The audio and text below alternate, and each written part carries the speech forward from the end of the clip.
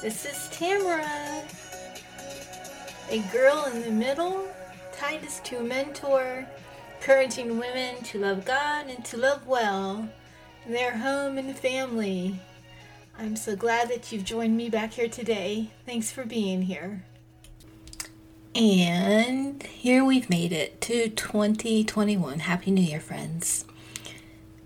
Starting today, weekdays, Monday through Friday, we're going to do 21 names of God, which will take us through the month of January. Name number 1, El, E-L. Exodus 15:2. The Lord is my strength and song, and he has become my salvation. He is my God, El, and I will prepare him an habitation, my Father's God, and I will exalt him. He is my God, El. I hope you'll go to the blog or just click on the link and look for this pictorial pictogram, strong as an ox. The pictogram for El is on there. It's below. According to Hebrews for Christians, quote, El appears as a strong controller or sovereign, end quote. Look at the picture and tell me what you think. Looks like the head of an ox to me. How about you? Strong as an ox. My God is mighty. He's strong. He is sovereign. El. Mighty.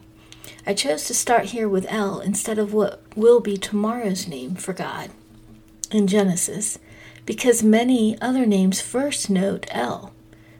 My mighty, strong God. This name, El, is used in 235 verses throughout the Bible. Strength, mighty, mighty one, hero, God, power, strong God. And it seems we can't say it enough about him. Genesis 17:1. And when Abram was 90 years old and 9, the Lord appeared to Abram, and he said unto him, I am the Almighty God. Walk before me, and be thou perfect. I am the Almighty God, El. Abram, to become Abraham, literally has the meaning exalted father. When his name is changed later on to Abraham, it adds the element of multitude, or father of multitudes. Here in Genesis, we learn about an old man of God, Abram, almost 100 years old, and God has something to say to him. I have to believe it's something he's heard before, and here the Lord is repeating his word to Abram. The Lord appears to him, he announces himself, and he gives Abram instruction for his life. The Lord uses the same name here, El, as he does in Exodus 15:2, the strong one. Genesis 17:1. And when Abram was 99 years old, the Lord appeared to him and said, I am the Almighty God. Walk before me, and be thou perfect. Abram has a lifetime of following God to look back on when he hears this message. I am Almighty, strong God. Walk before me, and be thou perfect. Be complete by walking before the Lord. Perfect means complete. This morning my son was unloading the dishwasher. I've kidded him that he missed growing up with the Sesame Street and the song game. One of these things is not like the other. You know that one? One of these things just doesn't belong. When it comes to placing items where they go. And trust me, my kitchen is very logically ordered, but I digress. I just so happen to be right there. Oh, this is so telling of myself, but I promise I wasn't being out of control here. Reordering the refrigerator contents because I had to take out one misplaced shelf before it shattered on the floor as he unloaded the dishwasher. So there I was. I felt a tap on my shoulder and I looked over as he properly placed the serving spoon with its counterparts, and he wanted me to see it. And he said, I put it where it doesn't go, but when I realized where you were, I decided to do it the right way. when we're walking before someone, we definitely know they're there, don't we?